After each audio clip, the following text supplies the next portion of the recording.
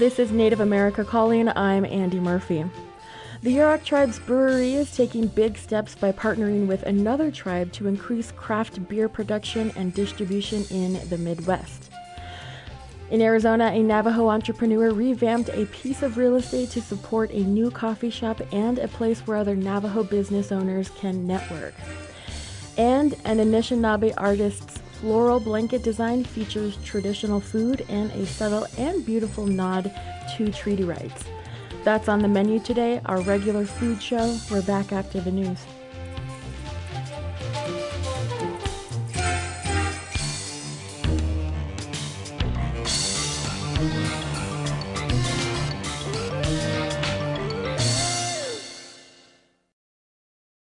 With National Native News, I'm Art Hughes in for Antonio Gonzalez. Alaska Governor Mike Dunleavy signed legislation extending state recognition to Alaska's 229 tribes.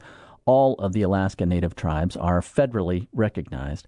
The approval comes as supporters were pushing a public referendum this fall to accomplish the same thing. The governor's signature means the referendum vote is unnecessary. The new law is mostly symbolic as there are no new legal provisions, but supporters say it paves the way for better consultation between the tribes and the state.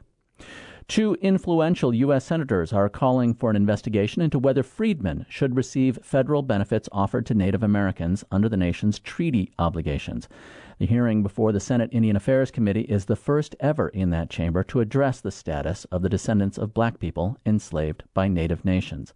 Hawaii Democrat Brian Schatz chairs the committee. He acknowledged the difficult and emotionally charged nature of the discussion, but he says disagreements are not resolved in silence. So it is our goal today to start a respectful dialogue, to listen to different perspectives, both in a formal setting and informally among members of Congress, tribal leaders, and freedmen advocates, and to educate the committee and the public with informed accounts relating to our nation's two greatest failures: the removal of Native peoples from their traditional homelands and the enslavement of black people. Alaska Republican Lisa Murkowski agreed with Schatz's call for a review of federal policy.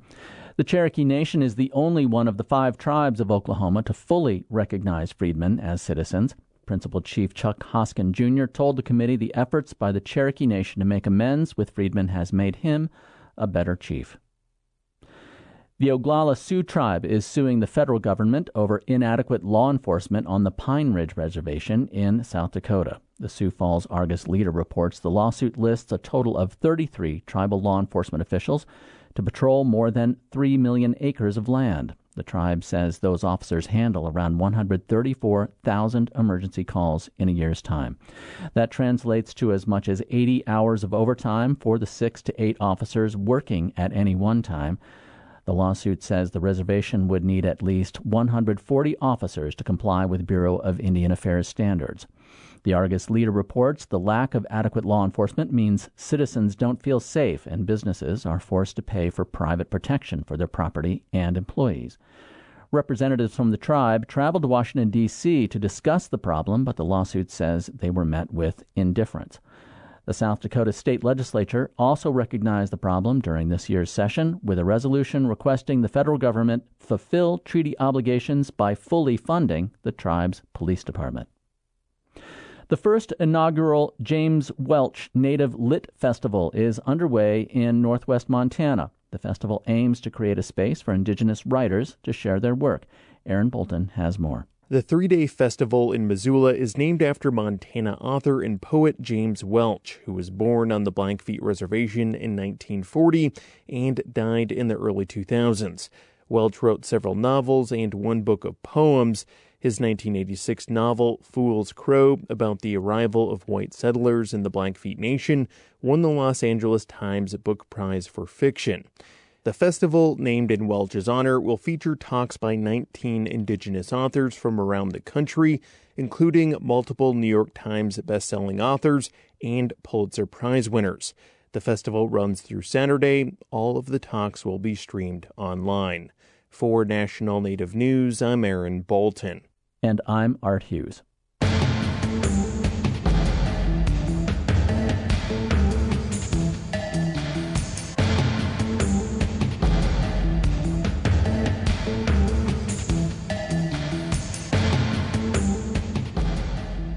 National Native News is produced by Koahnic Broadcast Corporation, with funding by the Corporation for Public Broadcasting. Support by Ramona Farms, offering wholesome and delicious foods from our heirloom crops as our contribution to a better diet for the benefit of all people.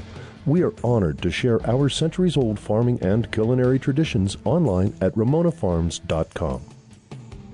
Support by BNSF Railway, proudly supporting the nation's economy by moving the goods that feed, supply, and power communities across the country. More at bnsf.com/tribal relations.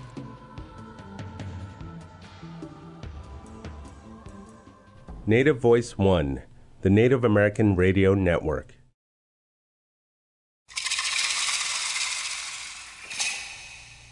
Welcome to The Menu on Native America Calling, our regular feature focusing on all things new and newsy in Indigenous food and food sovereignty. I'm your host, Andy Murphy from the Diné Nation. In this hour, we'll hear from 3 people making progress in the Native food and restaurant scene. We'll hear from a Navajo restaurateur about her new coffee venture and a blanket that honors traditional food of the Great Lakes. I want to start with a tribally owned brewery that's starting a partnership to expand their operation and grow their own ingredients. The Yurok tribe's Mad River Brewing Company already gained momentum by signing a stadium concessions deal with the San Francisco Giants. Now they're taking a step to take their operation to a new level. But you can join us too. What kind of Native food programs or businesses are popping up in your Native community? We're at 1-800-996-2848. That's also 1-800-99-NATIVE. And joining us from Blue Lake, California is Linda Cooley. She's the CEO for Mad River Brewing Company. She's a Yurok tribal member. Welcome, Linda. Thank you. Good morning. Good morning. Thank you so much for joining us here. So San Francisco Giants, the Mad River Brewing is sold at the stadium. Is that right? Correct. Yeah, we are the first tribal beer, possibly beverage, to ever be in a professional sports stadium. All right. Well, that's pretty cool. I know you guys have a lot on tap here. Is it all the brews there? We have 3 different varietals. We have our historic State Park IPA. We have our undammed Huckleberry Hard Seltzer, and we have Steelhead Extra Pale Ale. All right. So the names are referring to a lot of important things. Why name beers after the dam controversies there in your area? Yeah, so when we purchased the brewery, we were really looking at the products and relabeling and coming up with a seltzer, and we took the direction of naming our products after something that we're fighting for or that we need help with, things that are not getting out there and not being heard. And we're in the process of a 20-year plus fight on taking down the dams on the Klamath River in Northern California. And we thought creating this seltzer named Undammed would at least help bring attention to our fight for water and get it out in the hands of people who wouldn't usually hear the story, in the hands of people in Costco, Target, Walmart. And then right after we named it Undammed, it was announced that our dams are coming down to be the largest dam removal in history. All right. Yeah, it's really interesting how breweries, small breweries, are really connected to the community that way. They name their beers after certain things or areas or sometimes even people that are from that community. I think that's one of the really cool things about like craft beer and microbreweries and stuff like that. But Linda, I mentioned a partnership. Tell us a little bit more about this partnership with another tribe, right? Yeah, so we are partnering with Gray Snow Management, and they are a wholly owned corporation by the Iowa Tribe, Kansas City, and Nebraska company. And our partnership is really to expand craft production and distribution. However, They also do a project with smart farming with John Deere and T-Mobile, where they're able to grow ingredients in just the best way possible. So they are starting to grow some of our ingredients. So not only do we have a farm-to-table product, but we're also going to our traditional way of economics in Indian country, which is trade and relying on each other. So on top of them growing ingredients, they will be building a brewery on their reservation where we will also be able to brew our beer. And what are some of these ingredients?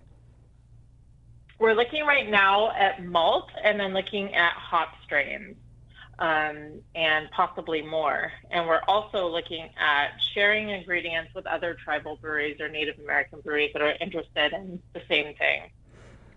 Right. And so getting ready to build a brewery over there in Iowa area, and it's also going to help with distribution, right? I mean, you mentioned just in California, the brews are at a whole bunch of local stores. Is it going to be the same thing over in Iowa? Yes, it will be. We'll do the same thing with having distributors, and really both of our long-term goal is creating a Native American category in grocery stores. And we have different certifications and labels. We really are hoping to push our industry into having shelf tags, letting people know ahead of time that they're buying a Native American product. So on top of distribution, we're also trying to push this category and make space for all Native American products in grocery stores. All right. Is there's not a collective, right, of Native breweries? Is there a group like that at all? There's a few people working on creating different things. And right now there's so many in the lack of communication in COVID, but I know there's a couple tribes working on things, so we'll see what happens in the future. Okay. All right. And how, by expanding the business here, how is that going to help the tribe and benefit maybe even both tribes? Yeah, so definitely for over there in Iowa, they're going to have economics. It'll help with tourism. They're going to bring jobs to their area. They're also going to have jobs like planting, building the brewery, planting the ingredients, working there. And then for us, it's really having our brand out in a larger market in a different area, creating brand awareness, and then telling our story. Getting these efforts out there and bringing to the mainstream that there are Native Americans out here still fighting for what we believe in. It's the overall acceptance of us in mainstream business. Got it. I know when we talk about alcohol and we talk about breweries and stuff like that, I mean, there's still this kind of controversy in our Native community about, selling alcohol on the res or near the res in our Native communities, or making it and having a brewery be part of your economic development. I mean, there's still, pushback from the community not wanting to have anything to do with alcohol. What is your response to, that side of,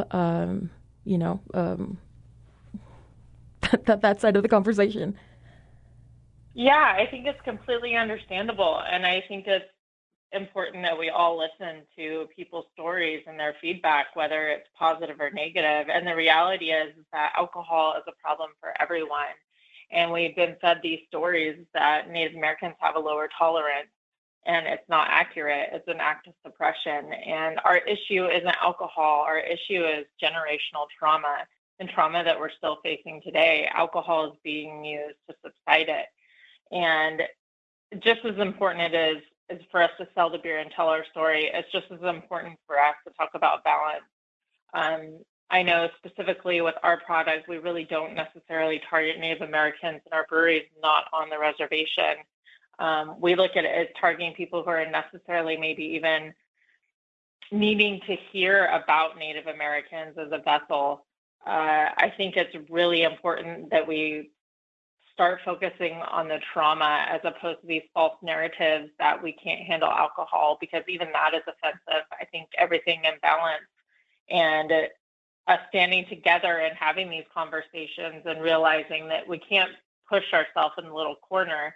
One of the things we looked at when we were purchasing the Tribe is California casinos are some of the largest beer sales in the United States. However, we're not making it. So all of that money is really staying out of house. So we looked at it as we're already selling it, everyone's selling it. Why aren't we keeping this money in house? Right, and I think there's room to think about craft beer as an art form. I mean, it's definitely part of, a big part of, the culinary, landscape. And we're going to go to break in just a little bit, but before the show, we were talking about a couple of other different native breweries. I mentioned Bow and Arrow down here in Albuquerque. There's a couple you mentioned in California. I mean, then there's Quapa's Brewery over in Oklahoma. This craft beer, sensation. This is craft beer is not going to go away soon. Is that? What do you think about that? We were talking a little while ago about, it's going to die down. There's going to be, a cap of microbrews in our communities, and then it's going to die down. What do you think about that? The popularity of craft beer. Yeah, I don't think beer is going anywhere. I think that either you stand out or you don't. And I think right now for us tribal and indigenous breweries, it's our time to have our story out there. And I think as long as it's a good product, there's still room. Beer's been around for a very long time, and I don't see it leaving anyone's hands anytime soon. All right. We're going to go to break in just a little bit, but you are listening to The Menu on Native America Calling. The Menu is our special regular feature show on Native news about food and food sovereignty. You can join our conversation here. What kind of new food ventures and food projects are happening in your Native community? Call in and tell us about it. We're at 1-800-996-2848. That's also 1-800-99-NATIVE. We'll be back.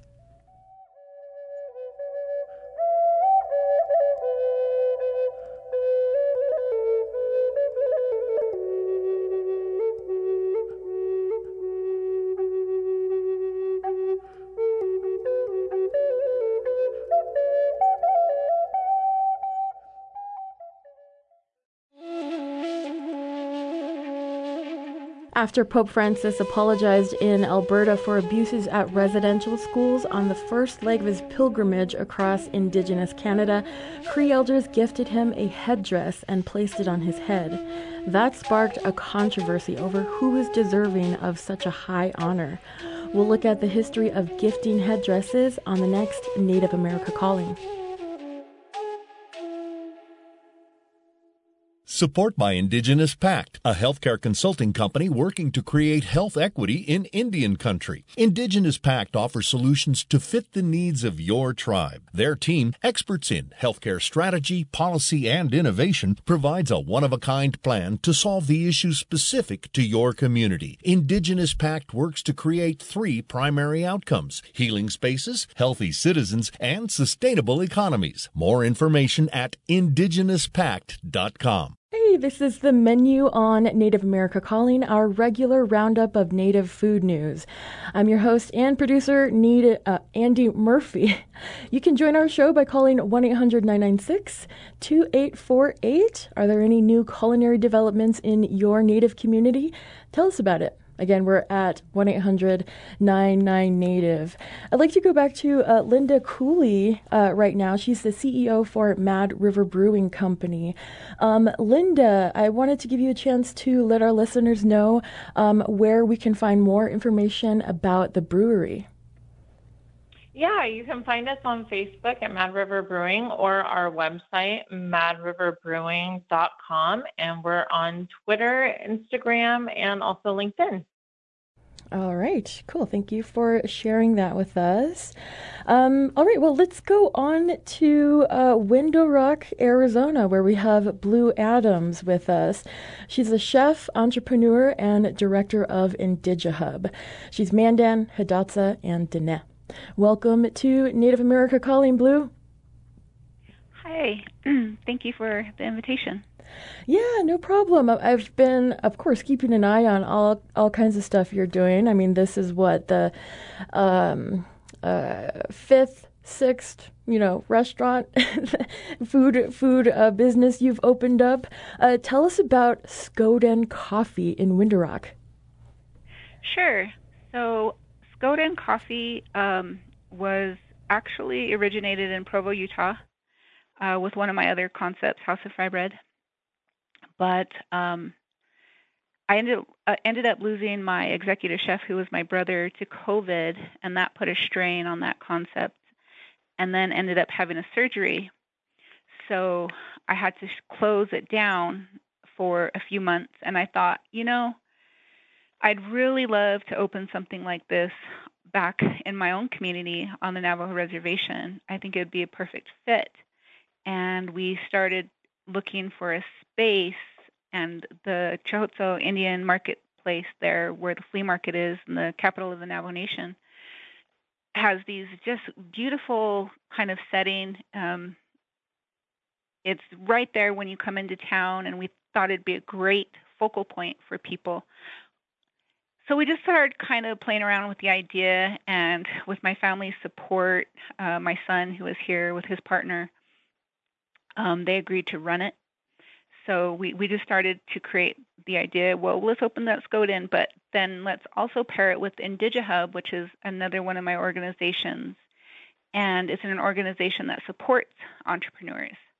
And we could build a model for shared resources. We could really focus on sustainable packaging and practices, paper cups, paper straws, no single-use products, try to stay away from that. But really just wanted to create a beautiful environment for people to come, relax, have a drink, have some coffee in the morning, do some business, write some emails, even have access to a wireless printer. It was just the vision I wanted when I lived there, because I grew up in Window Rock. As an entrepreneur there, it was very difficult to do business. Oh, okay. All right.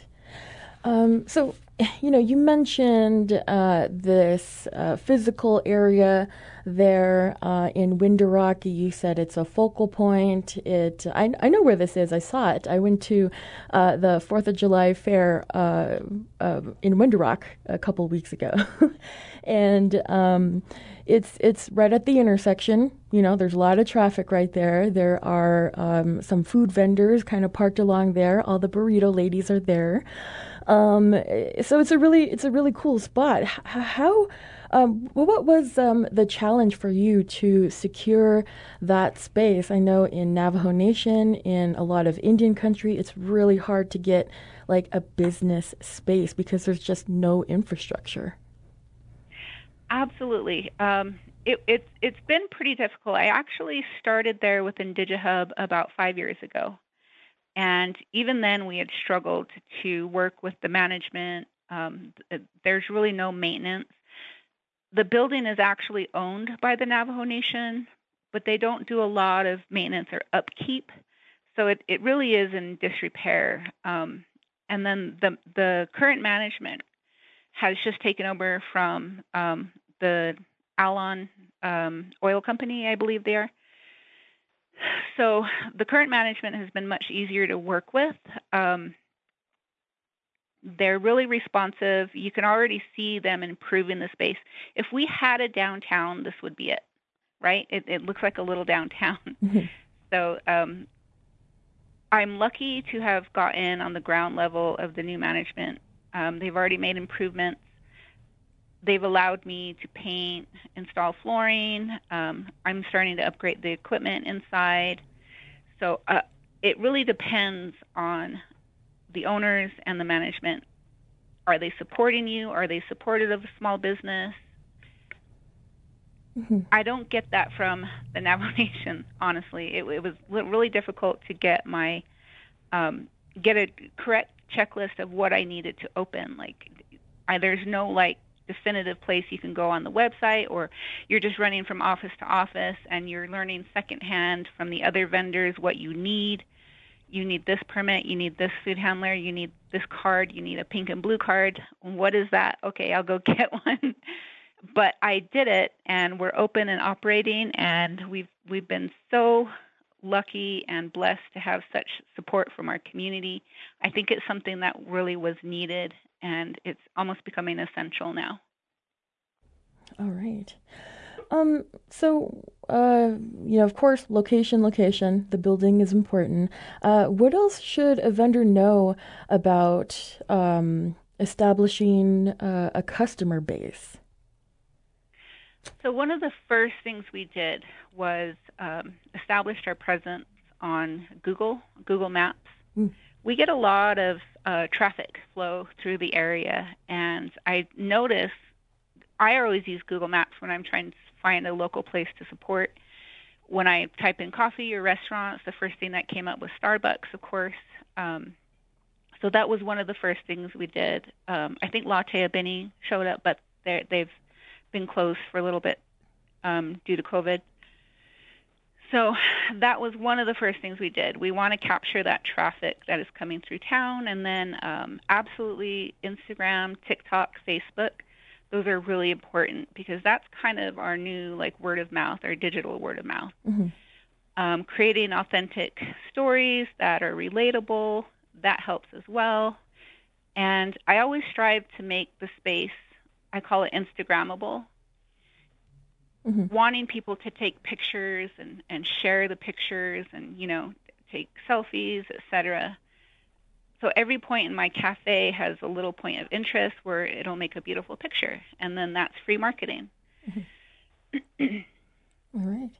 Yeah, I was watching on social media, and it was one day there was a little bit of flooring, and then immediately the next day there was paint on the wall, and then 2 days later you're we're open. And it's amazing to see how fast, or it probably didn't feel fast for you, but on this side, just watching on social media, it seemed really fast that you opened this up, and I thought it was really cool that you were able to do this. And you also mentioned a business model. Can you share a little bit about this business model and maybe how it would be beneficial for the greater community, not just you as an entrepreneur or you and your son? Absolutely. So real estate can be pretty expensive, especially in indigenous communities because there's so little of it. It drives the prices up. Mm-hmm. So how we can kind of compensate from that is sharing the space. So, and our building is split in half. IndigiHub rents the front half, which is a co-work hub. It provides supportive services for students, business owners, entrepreneurs, individuals that just need access to Wi-Fi, basic business supplies, a desk space, for a couple hours. And then the back half, the kitchen, that's Skoden. They pay half the rent on that. And that reduces our overhead, it reduces our startup capital, etc. So that's one of the models I want to create is just sharing resources. And we also have a little microgreens startup that wants to grow microgreens because it's a small space you need for microgreens. It's a small footprint, and they just want a place to start. So we can provide a temporary space for a lot of different entrepreneurs, especially digital entrepreneurs. If you're digital and you just need a desk and Wi-Fi, that's what we want to provide. So sharing resources is one of the models. Also sustainability.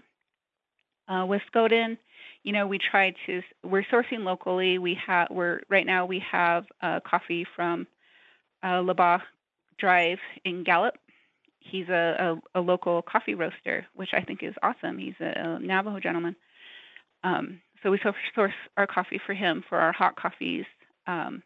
Everything we do, I think I mentioned, we're trying to shoot for compostable products because the Navajo Nation, they generate almost 300 million tons of waste per year, but we don't have operating landfills.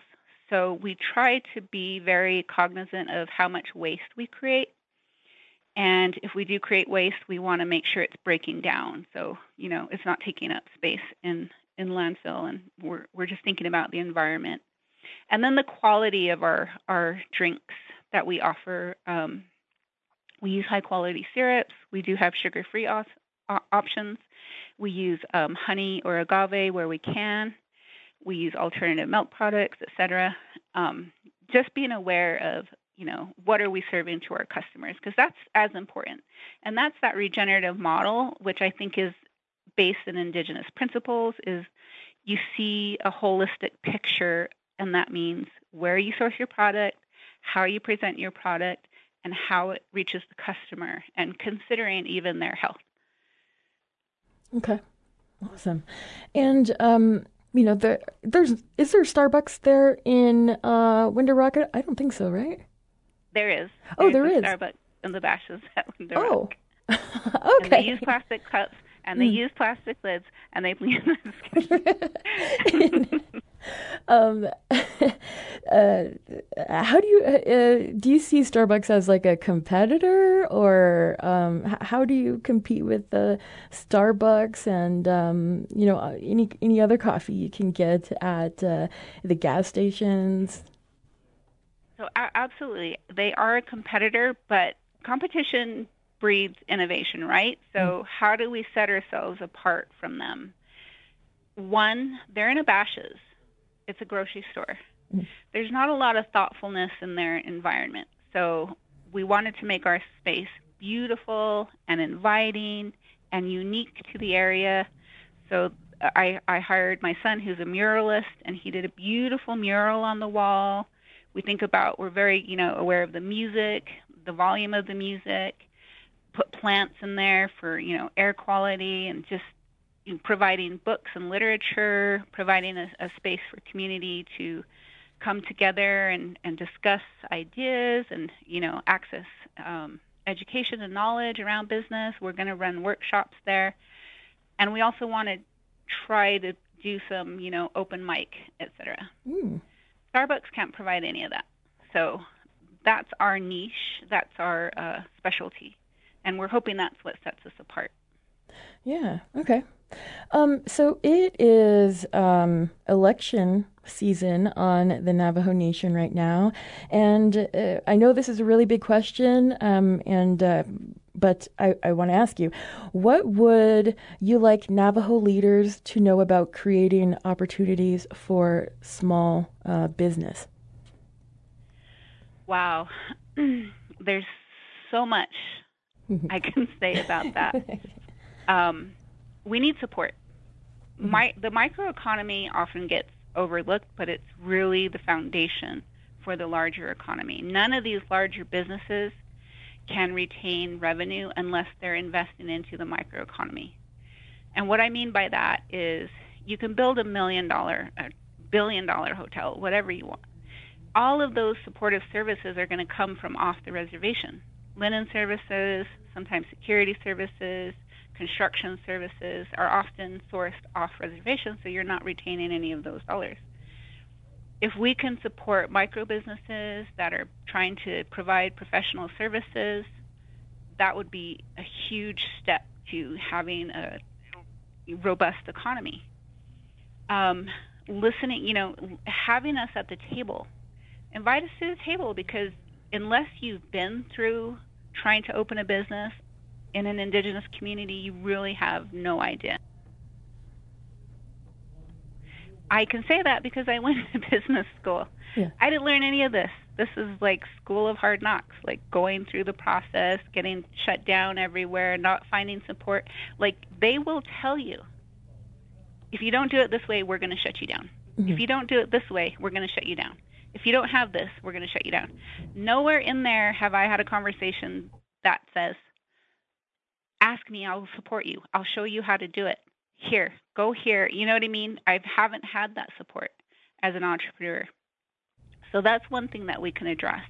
Mm-hmm. Number two, we need to strengthen ourselves and what we export and what we import, because small businesses like markets, gas stations, etc., they get charged a higher wholesale price point than our border town counterparts. Sometimes, we're paying 60 cents more for a product than somebody in the border town, and they say it's the distance, it's travel, you're rural. We're right on the edge. It's not. It shouldn't make that much of a difference. So advocacy for us as small business owners in that wholesale space would be tremendous as well, or even supporting our own manufacturing or our own food suppliers. That's one thing that I'm passionate about, is relocalizing the food system and supporting food producers locally would help drive costs down on our food. We create such beautiful food, sheep, cattle. We have gardens everywhere. Farms are popping up everywhere. We export too much of that, and we're importing just too much garbage. We need to reverse that. So support for the microeconomy, support for food producers, I think those would be my main conversations. Right. Okay. All right. We're going to go to a break in just a couple of moments here, but listeners out there, you can join our conversation. We're at 1-800-996-2848. Are there any new Native businesses, food businesses in your Native community? Are there any new maybe food sovereignty programs happening? Tell us about it. Again, that's 1-800-996-2848. We're also looking around on our social media, so you can comment there too. We're on Facebook, Instagram, and Twitter at 1-800-99Native. We'll be back.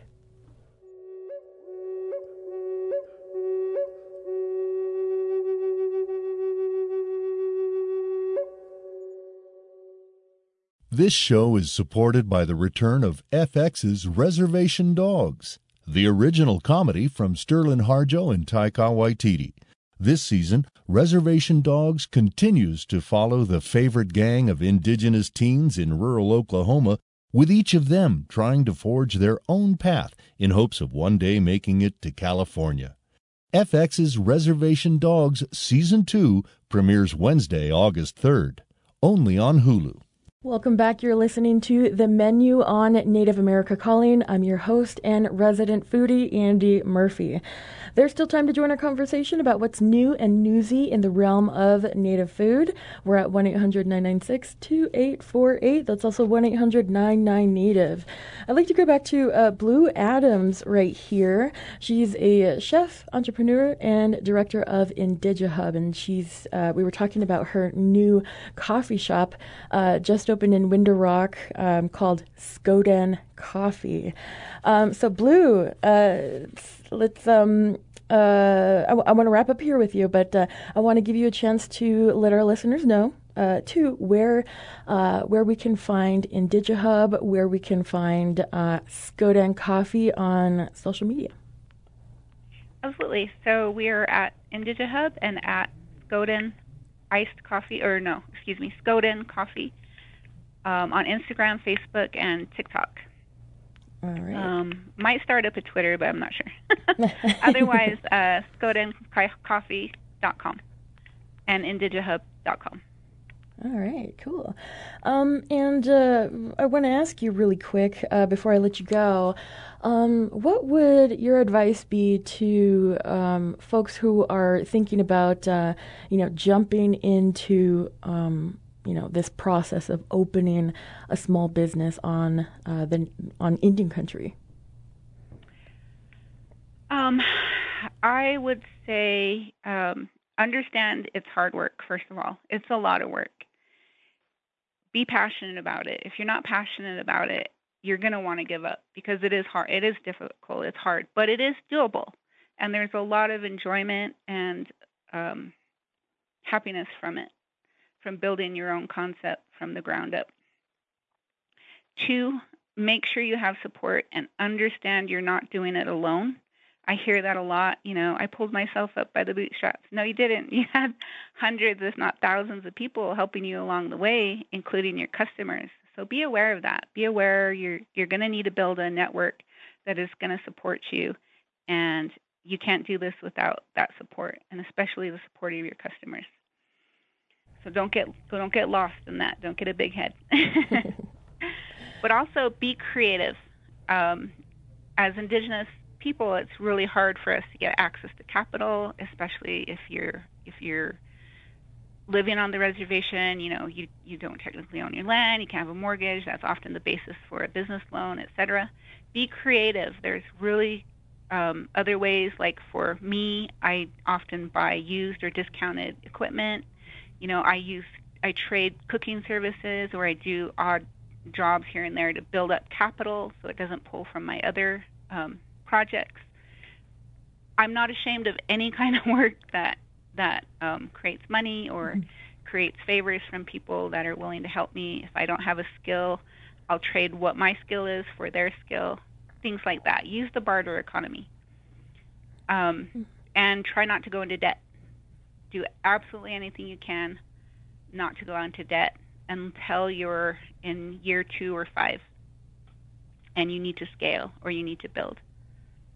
All right. Well, that was Blue Adams over in Window Rock, serial entrepreneur.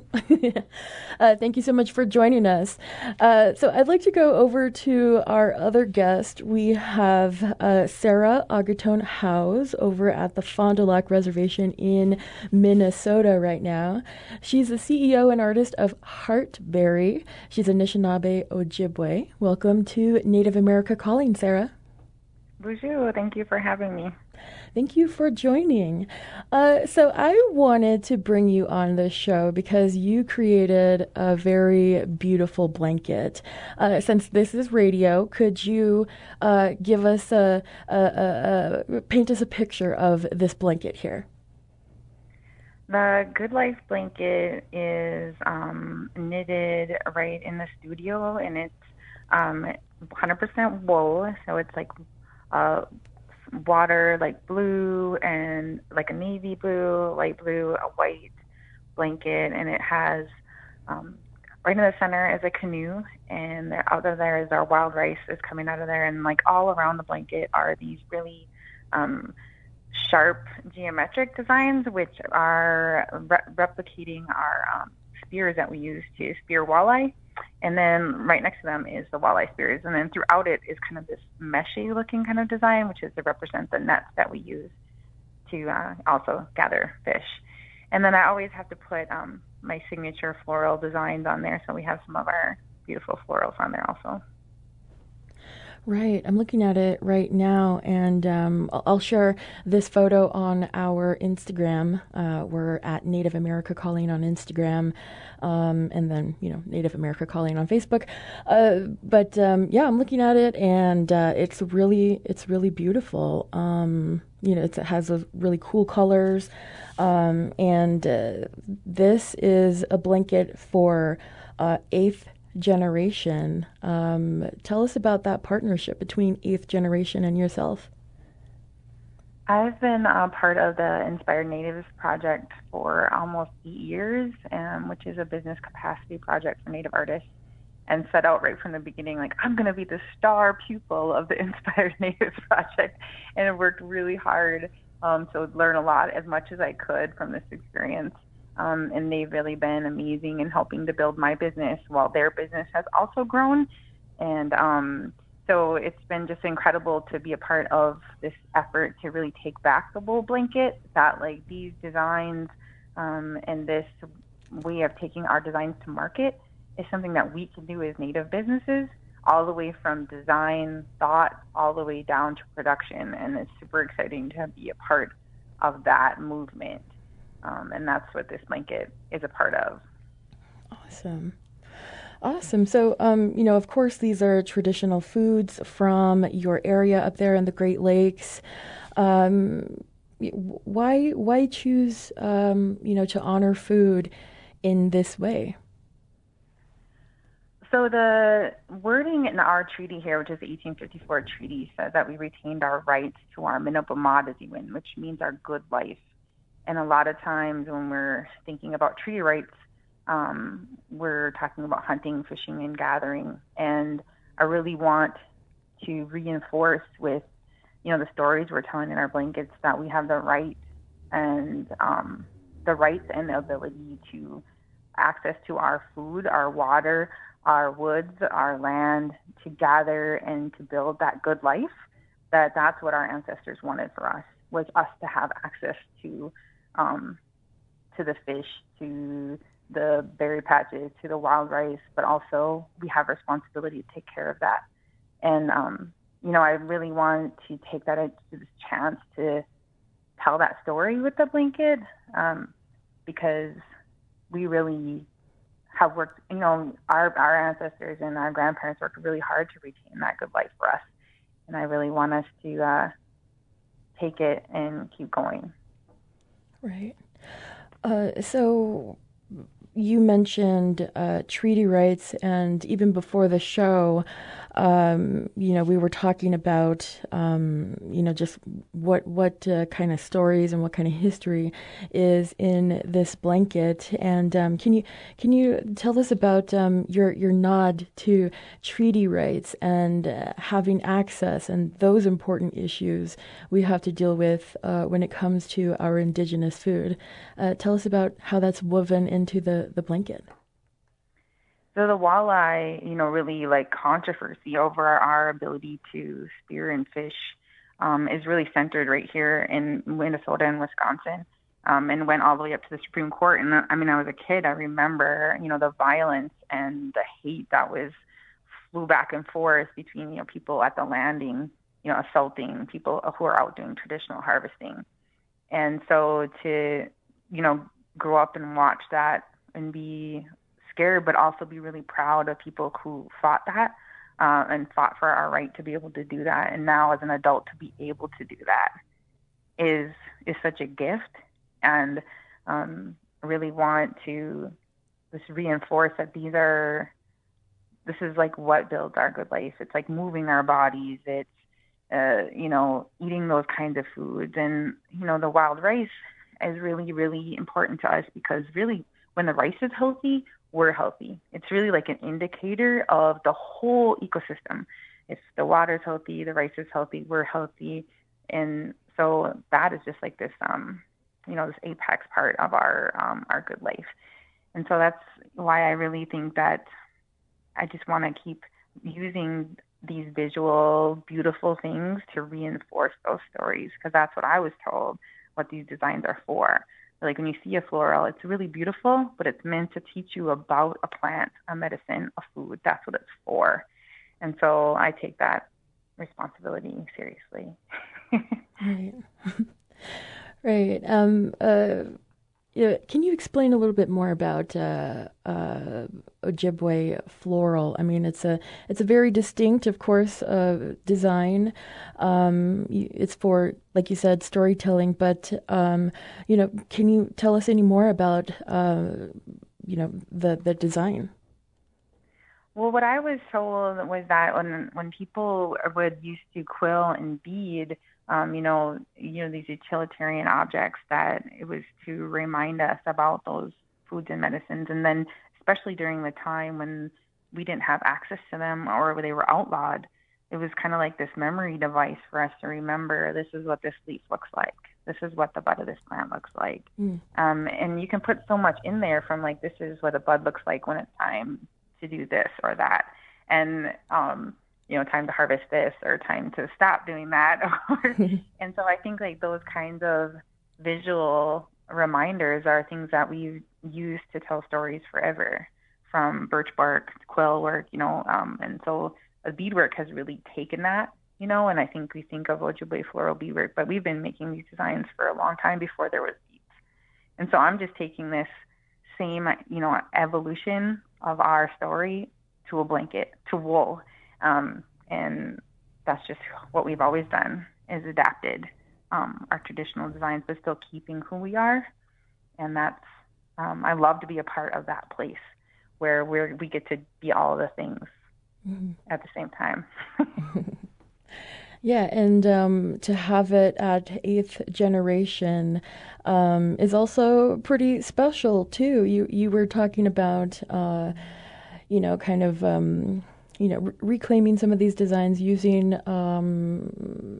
everything we've kind of learned in our community. But 8th Generation, how do you feel about your design going especially towards this company and being a part of their story? I feel so grateful to be able to work with a Native company to create products for everyone. I think that it just reinforces the idea that we are sovereign and that we're capable and we can do our own things, and that we don't need non-Native companies stealing our designs or doing us favors for exposure, that we're competent artists and producers and CEOs. And I really love to be a part of this movement of thriving and prosperity. I think it's really exciting, and both of our businesses starting out in our kitchens and now 8th Generation is probably the biggest Native company in the country. So it's really exciting to watch that grow and to be a part of that growth. And I wouldn't have it any other way. It's amazing. Right. I wanted to ask you, a couple of moments ago about wild rice. You were talking about how it's just an indicator for the health of the environment. How healthy is the rice now? Well, it's been, it goes up and down out every year, but there's been a big movement in our community to really reseed the wild rice beds and take care of them. And it's really great. The thing is, we have to harvest the rice too. We go out there, and when we're harvesting it, we're reseeding the lake at the same time. So we're a part of that ecosystem, which I think is really beautiful, not forgetting that we play a role. And so I really learned how to do that as an adult. And my kids have gotten to learn how to go wild ricing, and it's a really important part of our family, my extended family. And, just a precious gift. Because once you go out and you go wild ricing, you will never waste wild rice ever again, because you're I knocked every single kernel of that rice into this bowl. And so now you know why. This is why we use this as a gift in ceremony, right? Because what a precious gift to give. And I just feel so fortunate to be able to be a part of that cycle. And it's a delicious gift too. Wild rice is one of my favorite, starches. I keep a couple of bags in my in my pantry at all times, and I'm glad that there are businesses out there, to make that available to folks like me down here in New Mexico, to have some of that, to share in some of those flavors, and really to learn about how you guys do it up there. Sarah, we're going to go wrap up in just a little bit, but tell us where we can find you and your art and all that good stuff. Absolutely. So heartberry.com, and it's spelled just like you'd think, Heartberry. And then I'm on Facebook, Instagram, doing really goofy stuff on TikTok usually. And then you can just find me on the Google. All right, thank you for that. So that is all the time we have for our show today. Catch the menu on Native America Calling at the end of every month. I'd like to say thank you to our guests, Blue Adams, Linda Cooley, and Sarah Howes. We'll be back next week with another lineup of discussions about Indigenous issues and topics, starting with Monday's discussion about the controversy over Pope Francis being gifted a headdress from Indigenous artists or Indigenous elders in Canada. Our executive producer is Art Hughes. Sol Traverso is our associate producer. Marino Spencer is the engineer. We had engineering help this week from Roman Garcia. Show McPullen is the digital producer. Nola Daves Moses is the distribution director. Bob Peterson is the network manager for Native Voice One. Clifton Chadwick is our national underwriting sales director. Antonio Gonzalez is the anchor of National Native News. Charles Sather is our chief operations officer. The president and CEO of Koahnic Broadcast Corporation is Jacqueline Salee. I'm producer and host Andy Murphy.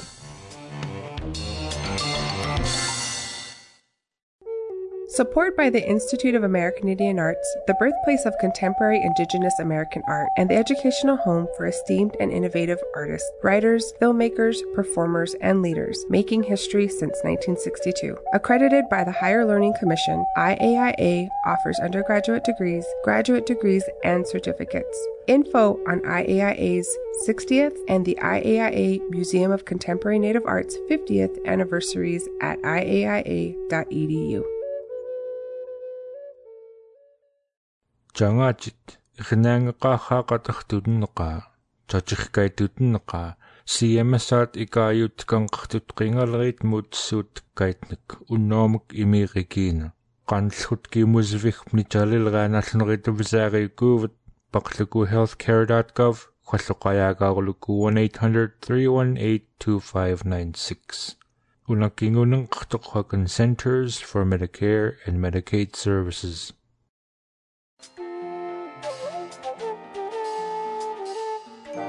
Native America Calling is produced in the Annenberg National Native Voice Studios in Albuquerque, New Mexico by Koahnic Broadcast Corporation, a Native nonprofit media organization. Funding is provided by the Corporation for Public Broadcasting with support from the Public Radio Satellite Service. Music is by Brent Michael Davids.